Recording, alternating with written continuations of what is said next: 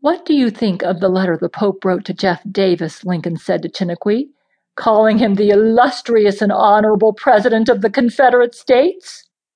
"That letter tells the Roman Catholics that you are a bloodthirsty tyrant, because you are fighting against a government which the infallible and holy Pope recognizes as legitimate.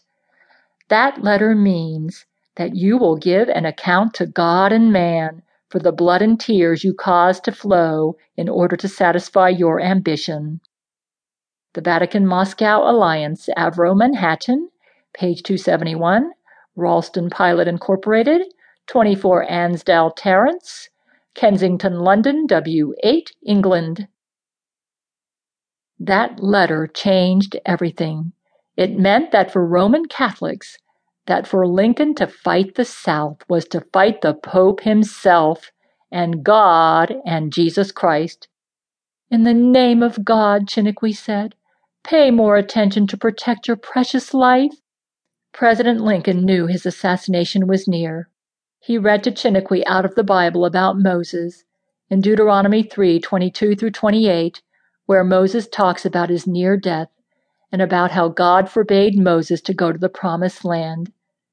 The more I read those verses, it seems to me that God has written them to me as well as to Moses. Lincoln bowed his head in prayer. "Has he not taken me from my poor log cabin by the hand, as he did Moses in the reeds of the Nile, to put me at the head of the greatest and most blessed of modern nations, just as he put that prophet at the head of the most blessed nation of ancient times? Has not God granted me a privilege which was not granted to any living man when I broke the chains of 4 million men and made them free?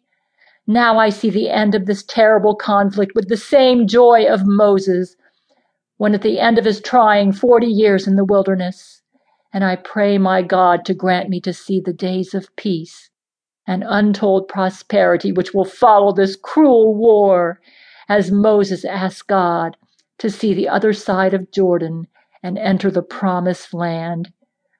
But do you know that I hear in my soul God's voice giving me the rebuke given to Moses? It is a solemn voice which tells me I will see those things only from a long distance, and that I will be among the dead." But just as the Lord heard no murmur from Moses' lips when he told him that he had to die before crossing the Jordan for the sins of his people, so I hope and pray that he will hear no murmur from me when I fall for my nation's sake. Chiniquy broke into tears and prayed with him. At the Ford Theater on Good Friday, April 14, 1865 at 10 p.m., Lincoln was talking to his wife about his future plans. He wanted to see the Holy Land and those places hallowed by the footsteps of the Savior. "There is no city I want to see as much as Jerusalem," he said. With the words half spoken on his tongue, the bullet of his assassin entered his brain, and the soul of this great and good president was carried by the angels to the New Jerusalem above. Abraham Lincoln, the Christian. Johnstone, Abingdon Press, New York, 1913, page 182. The killer, John Wilkes Booth, jumped to the stage below. His spur caught in the flag and he broke his leg. He shouted to a stunned audience, holding a dagger in his hand, "Sic semper tyrannis," which means "thus always to tyrants," and he escaped.